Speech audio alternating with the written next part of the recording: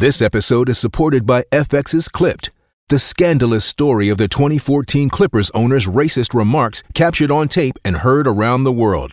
The series charts the tape's impact on a dysfunctional basketball organization striving to win against their reputation as the most cursed team in the league. Starring Lawrence Fishburne, Jackie Weaver, Cleopatra Coleman, and Ed O'Neill.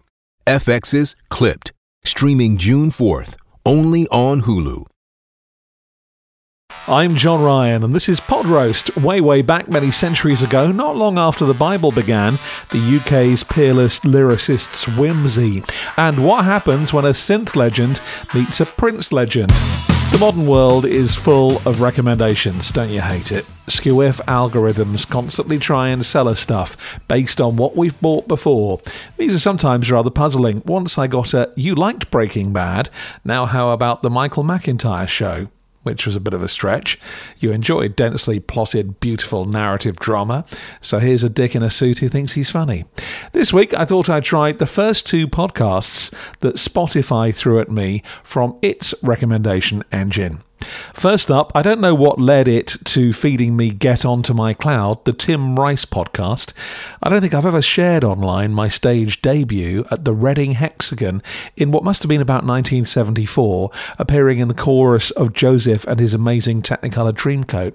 My rabid homosexuality may be legend, but we're not all of us into musical theatre. Anyway, Tim Rice is what is served up. Hello, this is Tim Rice, and this is episode 62 of my podcast, Get Onto My Cloud, says Tim, as if we were interested, before a Jeff Love and his orchestra-style cover of the Stones classic, Strikes Up.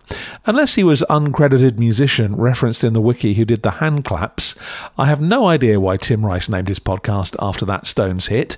That's the danger of diving in at episode 62, I guess. As a Virgo, sometimes I feel my left brain making me want to review every podcast from its first episode. Maybe he explains back then. Maybe he doesn't. Tim sounds avuncular enough, though, as he slightly fruitily introduces the subject of this episode, how people often ask whether he'd like to rewrite a line of his own work with a better idea years later. He says people always prefer the original. I'd object if Paul McCartney suddenly decided he preferred Hey Ron to Hey Jude, which is a slightly brave comparison. But then Tim tells us he does rewrite stuff in his head, usually when he's having a shower, which is an image that's now painted in my head and probably in yours. Appropriately, perhaps, as it's one of his works I still remember every single line of, Joseph is the musical he most regularly rewrites. Before I tell you what he'd change, let's get one thing out of the way. This does feel nicely intimate. He's not doing the ladies and gentlemen shtick that you might expect from an impresario. He's talking to me as a single human being. But he's also reading. Maybe I should have expected that from a wordsmith. But everything feels slightly at one remove, rather than the natural style we'd get if he did it off the top of his head. The orchestra strikes up with those timeless Lloyd Webber hooks and a strangely chilled performance of all of Jacob and Sons, which Tim reveals was the first song of any of his and Andrew's musicals to be recorded commercially way back in 1968. After a lengthy bit of lovey name-dropping about that first session for Decca, Tim reveals what keeps him frowning in the shower. First, it's the order of the sons in Jacob and Sons. Reuben was the eldest, with Simeon and Levi the next in line. See, I even want to sing it.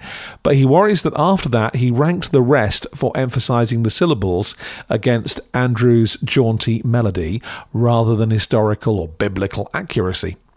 There's a brilliant moment when he recites a new version with all the boys in the right order, but that doesn't allow for saying that Joseph was Jacob's favourite.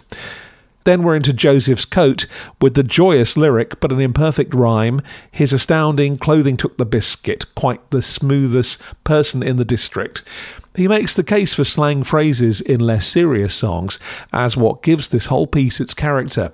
He also says he never worried that kids might know what an also ran was or understand phrases like missing the boat.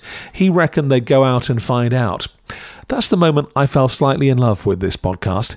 As a 5-year-old under those stage lights in 1974, there were bits I didn't understand. But just like when reading Terence Dix's superlative Doctor Who novelisations, this curious boy went to find out. Tim goes on to explain how that notion of writing for children made Joseph what it is. Even decisions like making the coat multicoloured rather than many-coloured played a part in the style and the brio of it. The rhythm of the colours read out in that song, lyrics like, "And now this coat had got their goat," gave me goosebumps. Scarlet and black and ochre and peach. There are 29 colours mentioned in that song. At one point, Tim asks us to remember what they were. He loves that the colours were referenced in The Simpsons, which makes me appreciate him all the more, even though it was Flanders. So this has so much going for it. Tim is honest, he's likeable, he's quite funny. If I was being a nitpick, I'd say he needs an unobtrusive interviewer figure to tease the stories out of him so he can do them in a scriptless way. Maybe that's too much to ask from a lyricist. He wants control. And it would maybe be good to interrupt the music, perhaps with him talking over or rewinding and fast-forwarding to find the specific examples.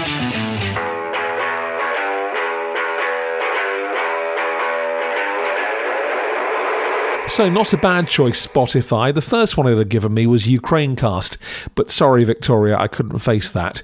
And I looked at the BBC's Whatever Cast pods a couple of weeks ago here on Pod Roast. So next up is the third one the streamer dangled under my nose, and again, it's music. Electronically Yours is from Martin Ware, one of the geniuses behind Heaven 17, looking back on a 40-year career. A synthy theme is what you'd expect, I guess, and that's what you get. Matt Fink is the guest on this episode, and he was a Prince collaborator for 10 years. You'd think a synth hero would be able to speak into a microphone without popping into it, but no, and he's also the opposite of Tim Rice when it comes to script prep. Every episode of this is fatter than an hour, so it could do with an editor, Martin. He introduces the guest, plays a stilted interstitial before going straight into the recorded interview with Fink, with another long intro. There are, like lots of things you could edit out of this, and it would probably have been 9 minutes long. There are even bits where the Zoom delay has them talking over each other or doing that. No, you go on you, and even that's left in. Martin has a lovely character here. He's a real fan, that comes across. At one point he says Prince seemed to be a truly amusing person to be around, which sounds like a triumph of understatement to me. The trouble with this one is it's like he's done the hard work getting Matt Fink, the keyboard maestro, a foundation of the revolution with great anecdotes and someone you really get the sense of those 10 years of Prince from 1978 about. But it's like listening to a raw version of a Six Music documentary that someone couldn't be asked to edit. I almost hate to say it about a musical hero, but if Martin found and trusted an editor, an average and tough to listen to hour and 10 could be transformed into a sexy 3/4 of an hour. I'm John Ryan, weary-eared and disappointed. This week with Get Onto My Cloud, the Tim Rice podcast from the Broadway Podcast Network, and Electronically Yours with Martin Ware. I listen to these, so you don't have to.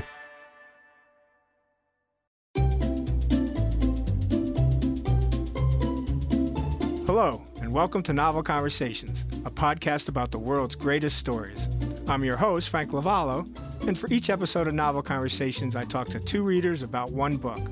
And together, we summarize the story for you. We introduce you to the characters, we tell you what happens to them, and we read from the book along the way. So if you love hearing a good story, you're in the right place. Our 9th season is coming this fall. Tune in to hear from some of the all-time great authors, Charles Dickens, Jules Verne, F. Scott Fitzgerald, and more. Subscribe to Novel Conversations wherever you listen to podcasts.